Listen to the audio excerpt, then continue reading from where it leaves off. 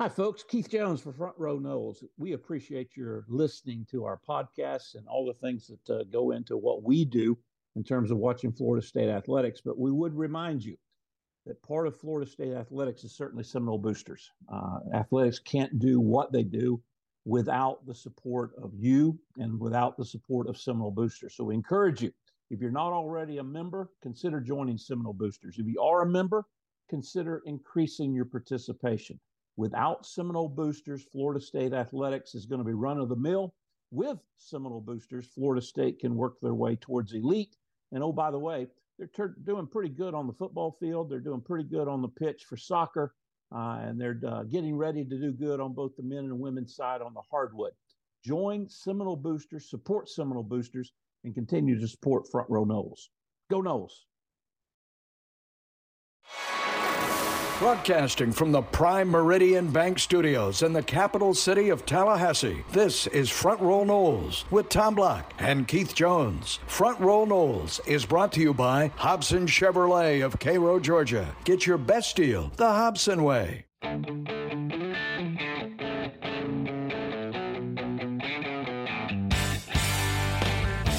Everybody, Tom Block and Keith Jones with you. Hope you're doing well. KJ, good to see you. How are you, sir? I'm doing well. We've got season starting. We got football and tour of duty. We got all kinds of legal stuff going on. I need to go back to law school so I can figure out what's going to actually happen as it relates to college football going forward, I guess.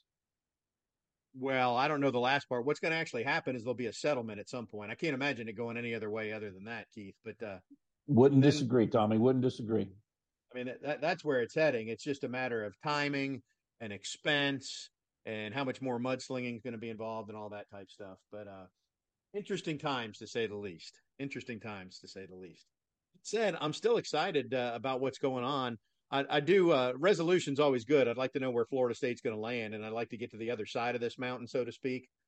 But someday we'll look back, and whoever the sports writer of the day is will write a book or record a podcast or a video or something about the change in college football. And we'll see this chapter, which, I mean, it feels like a book on its own, FSU and the ACC. It may just be a small little blip by the time it gets done. You know, you and I had conversations as much as a year ago, 18 months ago. All right, everything's done. Nothing else can change. All the conferences are settled. And then it blew up again. And then we said to ourselves probably 3 years ago, there's no way the money can get any bigger. We've maxed out.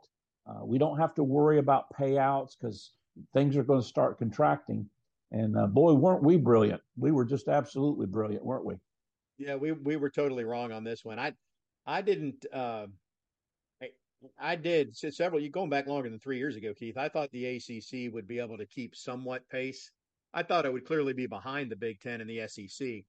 I didn't foresee that it was going to just turn into the haves and the have-nots to the degree that it's heading. I mean, I totally get why FSU is doing what it's doing right now. It makes sense because they got to make dollars. You know? I don't think any of us could have expected what's the word, the chasm to be as broad and as deep as it has now become.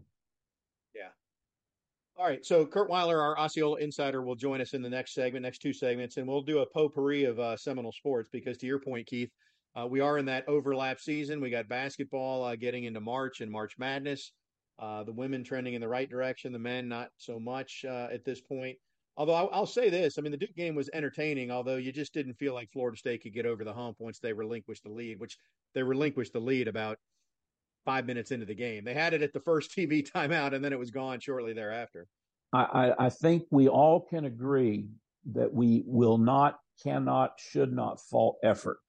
I think this men's basketball team is putting forth the effort. They just don't have enough pieces. And unless they get hot at the right time in the right way, they're just going to continue to struggle. But it is not like it was 2 or 3 years ago after the 2020 season when, you know, I just really, Tommy, that 2020 season, 1920 season, when FSU was getting ready to open that ACC tournament against Clemson, you know, and COVID hit, I'm just wondering if that wasn't an opportunity that really, really has been sorely missed by Coach Hamilton and his staff. That group had an opportunity to do something really, really special. Well, that's right there with not being in the football playoff this past year, Keith. I mean, denied an opportunity when you're right there with a damn good team, right? I mean, yeah, that's not the fun chapters of the book we'll write as we look back. It certainly speaks to the, you can't really get upset over things you can't control, because you can't control them. You just got to deal with them. How are you dealing with it, Keith? Are you all right at this point? I've got fever blisters, Tommy. Right, but related to FSU not getting into the playoff, how are you handling it? I'm over that part. I'm over that Okay. part. And I tell you, the reason for it is like everything else. If FSU had gotten in the playoffs and done well, you always got to build upon that. All right, so this is what happened. Very, very poor showing against Georgia in the Orange Bowl. Got to discount that, throw that away. Can you take that season and that ACC championship, and can you build upon it? That's what Coach Bowden did. That's what Coach Hamilton has done in years past. That's what 11 always did. That's what Sue did. That's what Lonnie's doing. That's what Coach Bond and all the others will tell you they build upon. Is last year's great, but last year's gone. What are you going to do with it this year? We'll address that question with our Osceola insider, Curt Weiler, when he joins us next, right here on Front Row Noles. Front Row Noles is presented by Hobson Chevrolet of Cairo, Georgia. Get your best deal the Hobson way. Now back to Tom and Keith.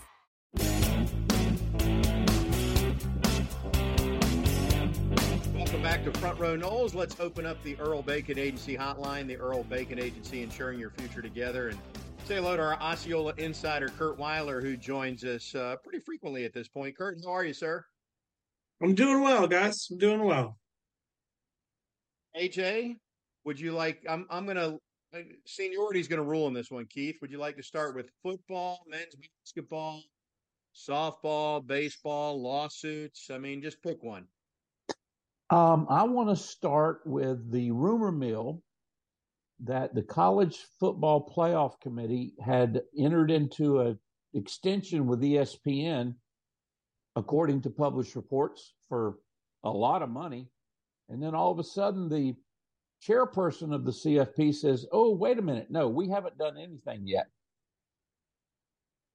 So I'm going to suggest that falls in the lawsuit bucket, because I think they haven't done anything yet, because they want to know which part is going to be in which league, and then we can move forward. So, Curt, since we started with this is the popular topic. If I'm asking you to set the over-under on where Florida State lands on buying its way out or buying its grant of rights back, since the ACC indicated, I forget the term they used, but they basically said it's open for bidding, right? Where would you set that over-under? Well, in terms of when it happens? No, in terms of dollar amount. Oh my gosh. I mean, ooh. It's a good question. I mean, what the total amount would be if they paid the whole thing, which wouldn't happen. It'd be almost 500 million, I think, in that neighborhood. I think the exit fee alone, they say at 120. What are you thinking? Maybe is two a good number there? I don't know. Is 200 million? Do you think it's a good? I don't know. Kind of how do you value 13 years of media rights? I don't know. Keith, what do you think? You got a line in mind? I mean, I think, guys, we're fixing to enter into uncharted territory. I think we're already there. Well, what I mean is we're going to get more convoluted. Remember, the SEC and the Big Ten have formed, let's call it an advisory committee. As mentioned, published reports, not rumor mill on the internet, published reports that a deal's been done for the extension, and then the CFP committee comes back and says, no, wait a minute, that's inaccurate. A whole lot of conversations going on about, is North Carolina going to rule that North Carolina has jurisdiction? Is Leon County going to rule that Leon has jurisdiction in the lawsuit? I mean, we're in absolutely uncharted territory. And if you believe that anybody knows what's going on, then you need to buy a bridge in Arizona because this is beyond anything I've ever seen before. It is that. It is that. Well, Curt, so you interpreted my question differently. If you're going to pick a date, where would you set the over or under, or the sooner or later, whatever we'd call it? Ooh, yeah, I don't know. I mean, with how things are, who knows? I can't imagine. It seems like the ACC. I mean, with how they're already kind of changing what they're saying, where this is the first time they've acknowledged, like, yeah, you could buy your rights, and by saying that, it sounds like it would be less than kind of what the total listing is. It just feels like it can't make it to August 15th. It feels like we can't do another 2 years of this. It feels like this upcoming year has to be the last year. So it feels like, I mean, it's not based on anything I've heard, but it's with how quickly things have rocketed up, and with, I have to imagine the ACC doesn't want to go to discovery, doesn't want this to actually go to a court case with discovery like that. I mean, with how protective they are over the grant of rights.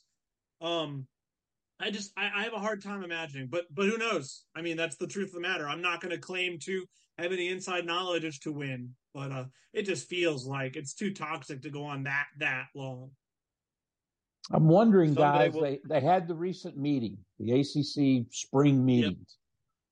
Winter. How were Florida or winter? Sorry, thank you. How were Florida State's folks treated? What were the conversations? What were the eye glances? What were the I'm not talking to you? What were the I'm not shaking your hands? I mean, this whole Has thing is just beyond anything we've ever seen before. Hasn't the ACC? I don't know. I actually haven't heard. Kind of. I doubt. I think we would have heard if Florida State wasn't involved. Hasn't the ACC argued that Florida State shouldn't be privy to those business type meetings because of kind of a conflict of interest right now? And that's I'm in just one of their filings. Yeah. yeah, I'm just saying, the three of us get along well, but if one of us got mad at the other, would we shake hands and say hello? You're saying it's like class, Keith, when there's that kid up front that raises his hand to answer every question. And if FSU's in the front raising their hand, I've got a comment. They're looking right past them. I don't know. I don't know. I have no idea either. I have no idea. It's definitely interesting times as we sort this out. I think the analogy, we'll move to basketball. To me, it occurred to me because FSU's been filing its responses on one day, and 5 days later, the ACC response and all this. It feels like a basketball game because when FSU responds, it's like the Noles went on a 15-0 run, right? You read everything, oh, this is a slam dunk for FSU.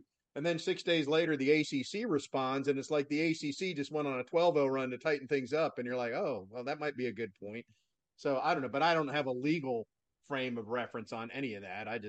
I'm reading the arguments, who knows what holds water? I don't know. Well, let's get back to on the court, on the field, on the diamond. Florida State played competitively, Curt, against Duke, but again falls short. Of course, that's a top 10 program. Are we seeing progress? Do we like what we're seeing? We're getting ready to position. Are we on the bubble, or we're not even consideration? What do you think is going to happen on the men's side? They're not on the bubble. Like they have too many bad losses, and now have a number of overall losses. I mean, the record's pretty close to 500, if I'm not mistaken. So, I mean, I think to me at this point, it feels like their only path is winning the ACC tournament. And yeah, they've played every good team, like the top tier teams. They've all played well. Virginia in there too. They got all three of those at home. I mean, that probably does play a role, and you won't have that in your favor in the ACC tournament. I'm not going to say this team can't do that, but no, I mean they're not still improving from kind of that run they had in when was that, in January. I mean, they were a very good team in January, and they are not quite that team anymore. They're not consistent enough. They can do it in stretches. They can do it in games, game to game. They don't defend at a high enough level. They don't have enough guys who can take over a game offensively. I mean, it feels like those kind of things loom large, especially against the North Carolinas, Dukes, Virginias. It reminds me of the teams from 10 or 12 years ago. I mean, I do like the Yeah. way they fight. They're just ultimately not talented enough, is what Yeah. seems to be the challenge with it. Hopefully, and we should point out we're recording this earlier in the week, and so we don't know the outcome of the Florida State BC game as we're talking in this. I went to the Duke game, and I know maybe this sounds silly because Florida State has not defended the three well, but I don't quite recall seeing somebody shoot the way the one Duke star shot last week. I mean, that was quite a clinic that he put on to go whatever it was, 25 points at the half and 8 of 9 from three for the game. Yeah, and I mean that's been a thing. Their 3-point defense numbers are not good. I mean Virginia, that's what killed them. Or the Virginia they made it's crazy. I mean that Virginia game, I was there for that one. I wasn't there Saturday for the Duke game. They made like 71% of their twos against Virginia, which like you don't do against that defense. But because Virginia went nuts from three, had too many open threes, and Florida State was bad from three, which is not a strength of this team. I mean that is where that game was lost in a game you otherwise could have won. And that's been a thing far too often this season for sure. Is they can be good defensively for stretches, but just not consistently enough to win in the ACC regularly. Conversely, Curt, the women, although they have not separated themselves, they continue to be middle of the pack, upper third as they get ready for the ACC tournament.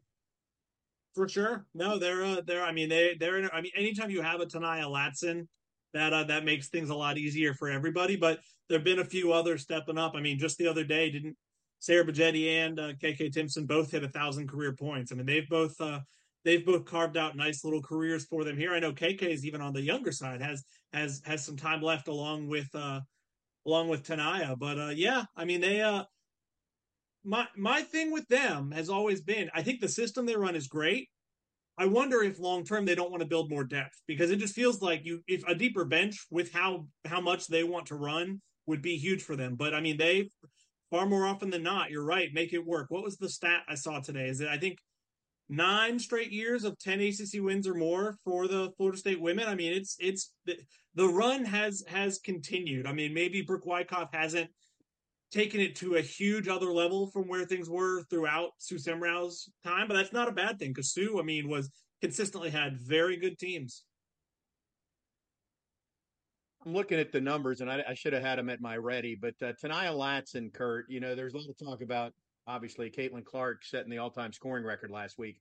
I haven't done the math, but I know that Sue Galcantis is somewhere in the 2000s, right? Keith, you might know. I think you knew Sue, and Tanaya's basically halfway there, isn't? I mean, is there a chance that she could become the all-time leading scorer? Is she going to play 2 more years at FSU? If she plays, that will be the key. And it's like everything else in today's environment, whether it be basketball, football, and obviously baseball, we'll get to in just a second.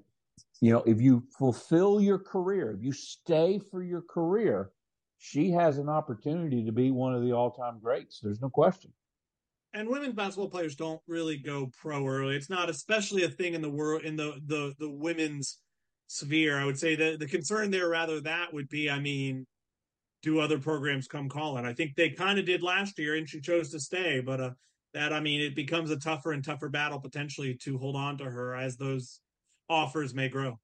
That transfer portal continues to raise its ugly head is what you're saying. Your words, not mine. This is very rough math. She had 659 points as a freshman and 551 right now.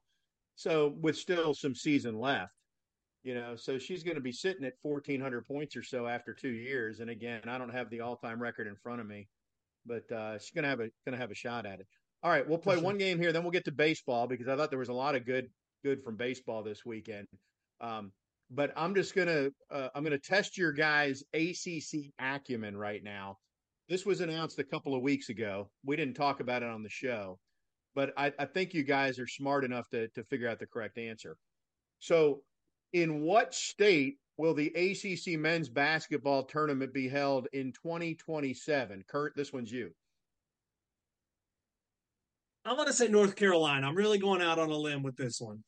That is correct. Keith, the ACC baseball championship in 2029, in what state will that be held?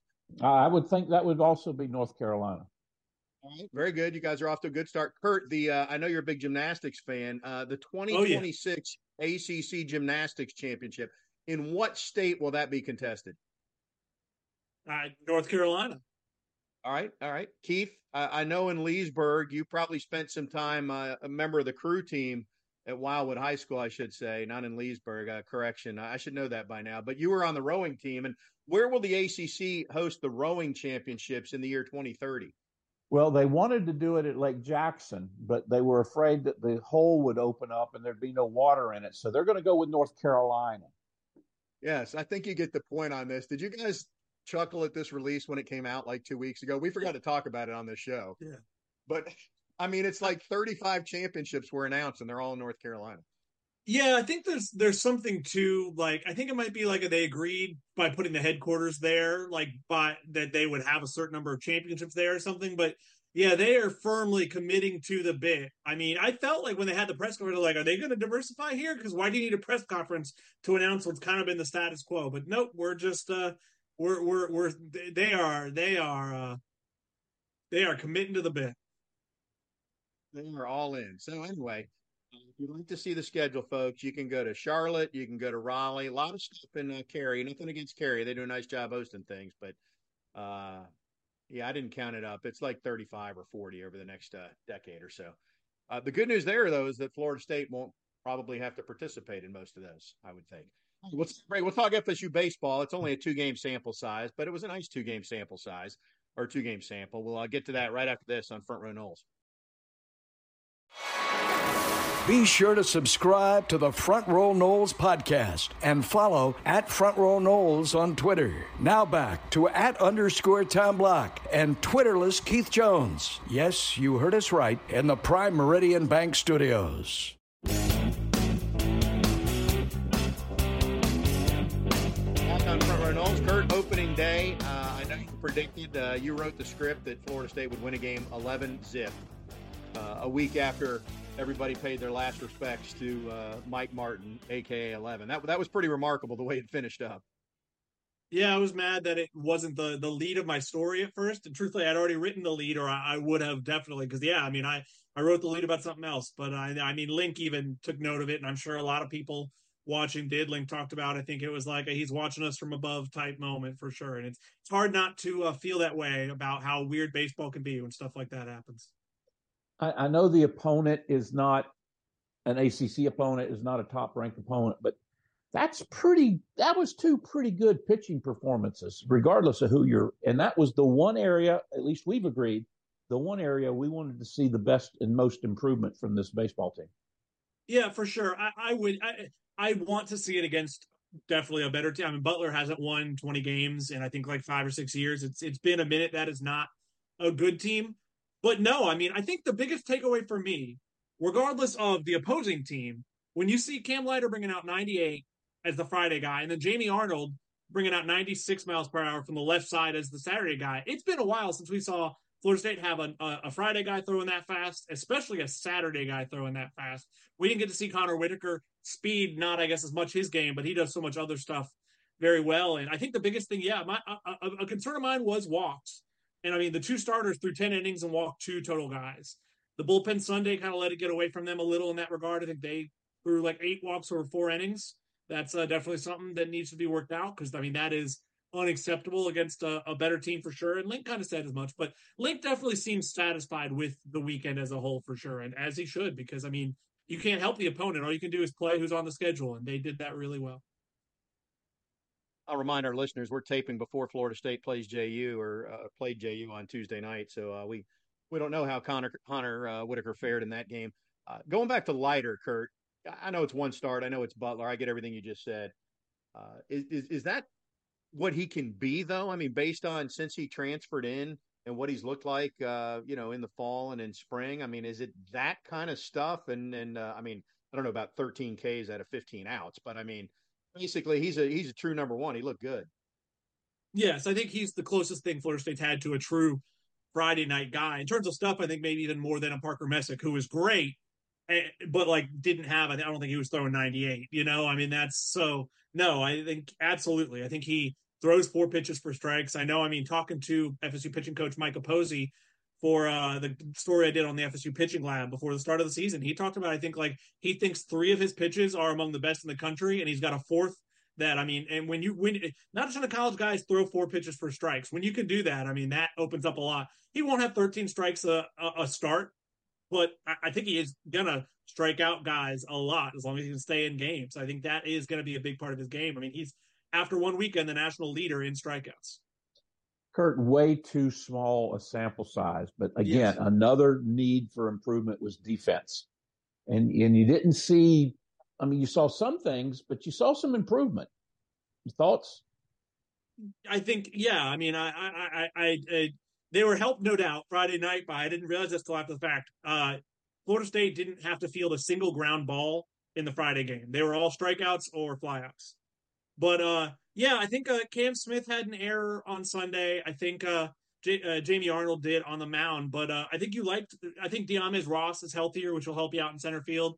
I think early returns on what you got from the middle infield transfers, Drew Furrow and Alex Lodis, are pretty strong. And I think having a true first baseman. I mean, last year James Tibbs is a heck of a player. Had a grand slam Friday. Is not a first baseman. Had to play it last year because they didn't have one. They bring in Daniel Cantu, and I think that helps immensely, and be able to move James back to the outfield and have a guy at first who has played a lot of games of college baseball at first base. Florida State will be back at home this weekend after playing on Tuesday night. Got Western Carolina coming in, 5 o'clock, 2 o'clock, and 1 o'clock. Looks like the game times for that. All right, Curt, last time you were on, I asked you about, we had talked to Coach Alameda, and I asked you if Florida State had tried to find a pitcher in the portal, and we had a little bit of a discussion, because to me, in looking at the roster, that was one thing that I don't want to say it's a hole, because Lonnie's a great coach, but it certainly wasn't an area of strength compared to years past. And now you have the sample size of Clearwater, where Florida State has, candidly, they've probably had more success there than any team should, given the amount of the quality of opponents. But this year was the opposite. So is this, it's obviously a teaching moment. Do you think it's correctable as the season wears on? To what degree is kind of, I think that, I don't think it's like totally correctable in that, like, well, it'll be interesting to see. I mean, I'm not someone who's going to doubt Lonnie as being someone as the pitching coach who can figure some stuff out. I mean, she has time and time again done that. But yeah, I think the transfer portal misses. They were in on a few. I want to say maybe 3 of the people they really tried to get in the portal all ended up at Oklahoma. So I think there was a bit of an NIL game there, a bit of, I mean, some people who might want to go win a national title. I mean, Oklahoma's done that. Is it 2 or 3 times in a row? But yeah, I think those losses loom large right now, because this lineup, with all they brought back from last year, is going to be right there again. But there is some stuff pitching wise to figure out with ACC play not too far off. I think it's correctable in that, like, I mean, I think that we can see improvement. That's kind of been Lonnie's MO. But I am curious. I mean, how much has this team's ceiling changed just for this year, given the state of the roster? I mean, maybe not seeing the step forward you wanted to see from McKenna Reed, Ashton Danley hitting some early struggles, and I mean, kind of having to use Emma Wilson, with nothing against Emma Wilson, but I'm not sure Lonnie wanted to have to use her as much as she has so far this season. I think we do have to be careful about worrying about the 1-loss record early. Because sure. One of the things that Coach Alameda has said is she wants to play teams that can beat them. She would much rather be 10-10 against quality opponents than be 18-2 against opponents that they were heavily favored over. I'm not suggesting they're going to be 10-10, but for the first time in a long time, that might be the hurdle they got to get over. Well, and even in giving up, 34 runs in the last 2 games down there, I think there is huge value in that. I remember years ago, Kat Sandercock, I think in the first year of that tournament, struggled some down in Clearwater. I think might have taken a loss or just got beat up in one game.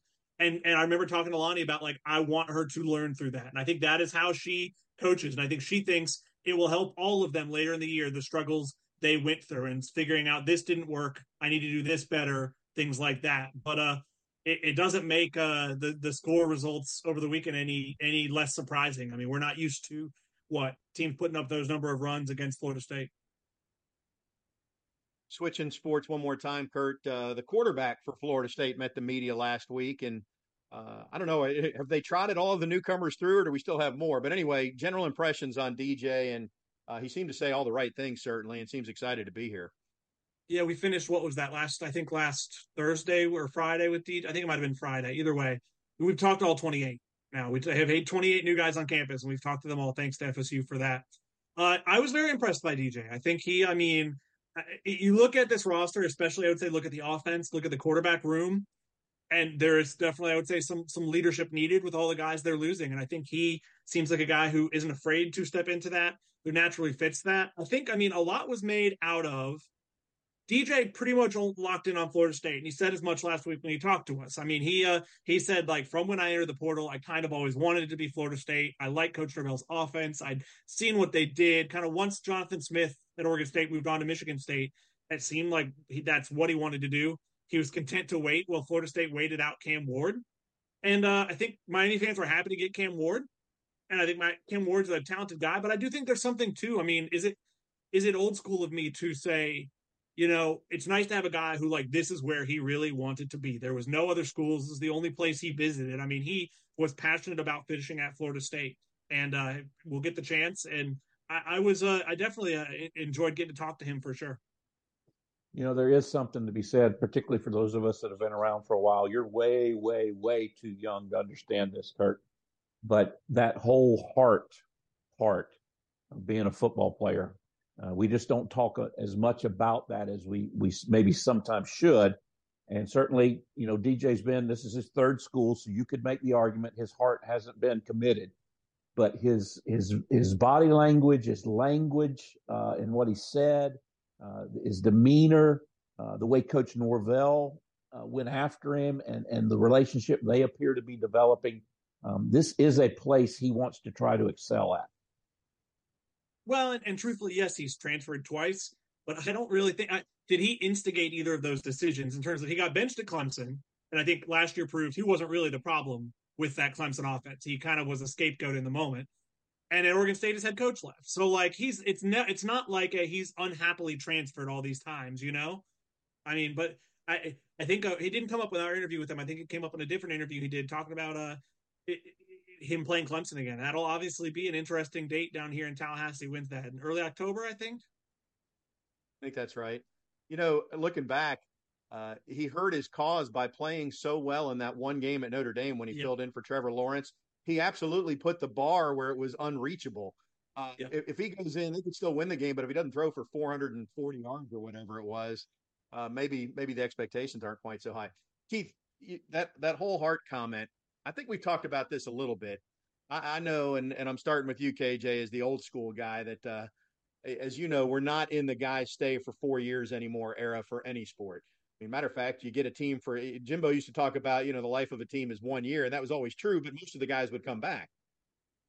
What do you think about, I'm trying to think of how to articulate it, but, when guys were staying for 4 years and you're the third team corner and you're not going to see the field, how much effort is truly out there on a Wednesday in August compared to what you're selling right now, which is, guys, I need you to buy in for 10 months.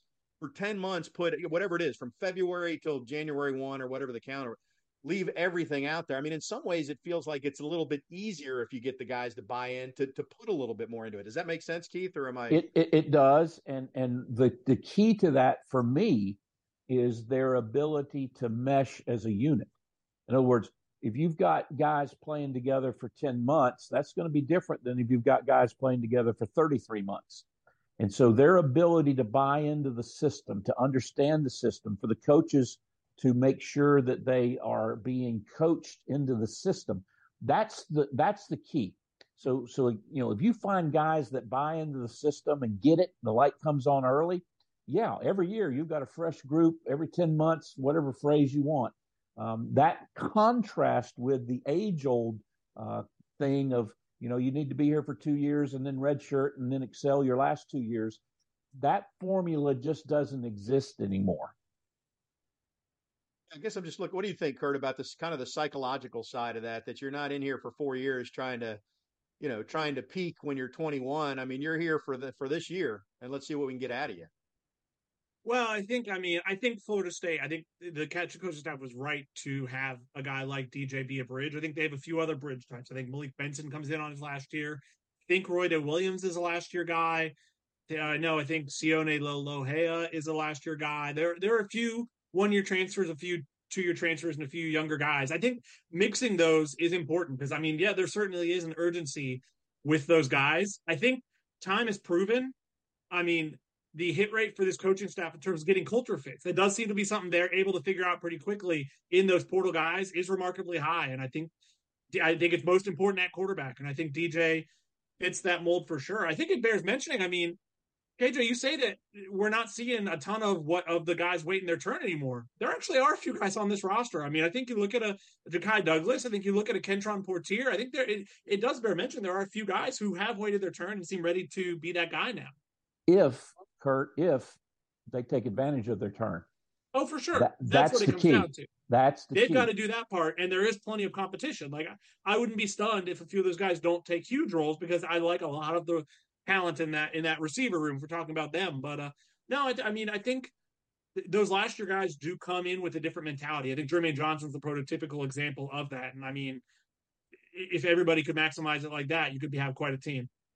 Yeah, to be clear, I didn't mean just the last year guys, though. I mean, obviously DJ's here for 10 months. I didn't mean just DJ. To me, it's almost the whole way you prepare as a program over the course of the year is different now. Maybe it's not. Maybe the coaches would say it's always been this way. It just feels like it's different. Even for a guy that's been here and waited his turn, it's still like, this is the parts and pieces we have, and we need everything, Curt Weiler, that you have right now, whether you're the starter or whether you're, on the scout team. And psychologically, is it easier to buy in because the end is in sight? It's a little sooner. Like, this is not a 5-year marathon. This is a 10-month sprint. Get out there and what can we get out of you? And it's not different anywhere else. Maybe Florida State has done a better job embracing the portal in that mindset. That's just kind of what it feels like to me. I'm just impressed with Coach Norvell and his staff, at least to date, with their ability, right, wrong, or indifferent, however they did it, Wonderlic test or anything in between, determining who was going to be willing to work. Because everybody they brought in, at least so far, I think we would all agree, put their nose down and got to the grindstone, and they were willing to work to make themselves better. They have not brought in very many, if any, prima donnas. Well, and I think that kind of speaks to the Norvell and co recruiting strategy of, I mean, the thing you hear from recruits over and over again is they are not the staff. There are plenty of staffs who tell you what you want to hear while you're getting recruited because they think that they got to get you here, and then they'll figure out, oh, well, like, I didn't mean I was promising you a starting spot or whatever. I think they tell you, I mean, so many kids tell us, they tell us like it is. We're going to work hard. That's what they need from us. That's what it's going to be every day. Basically, this is going to be hard. If you want easy, this is not the place for you. I mean, he always says Florida State's for the real ones. Like, that's what he's talking about. And I think the real ones in this case means, I mean, yeah, those who are willing to work. And he seems to have a good idea of snuffing out those who might not fit that mold. Well said, Curt. We'll let you get running. Appreciate it, sir. Always a pleasure, guys. He is our Osceola insider, Curt Weiler. We'll take a break and come back with more Front Row Noles right after this. Be sure to subscribe to the Front Row Noles podcast and follow at Front Row Noles on Twitter. Now back to @_Tom Block and Twitterless Keith Jones. Yes, you heard us right, in the Prime Meridian Bank Studios.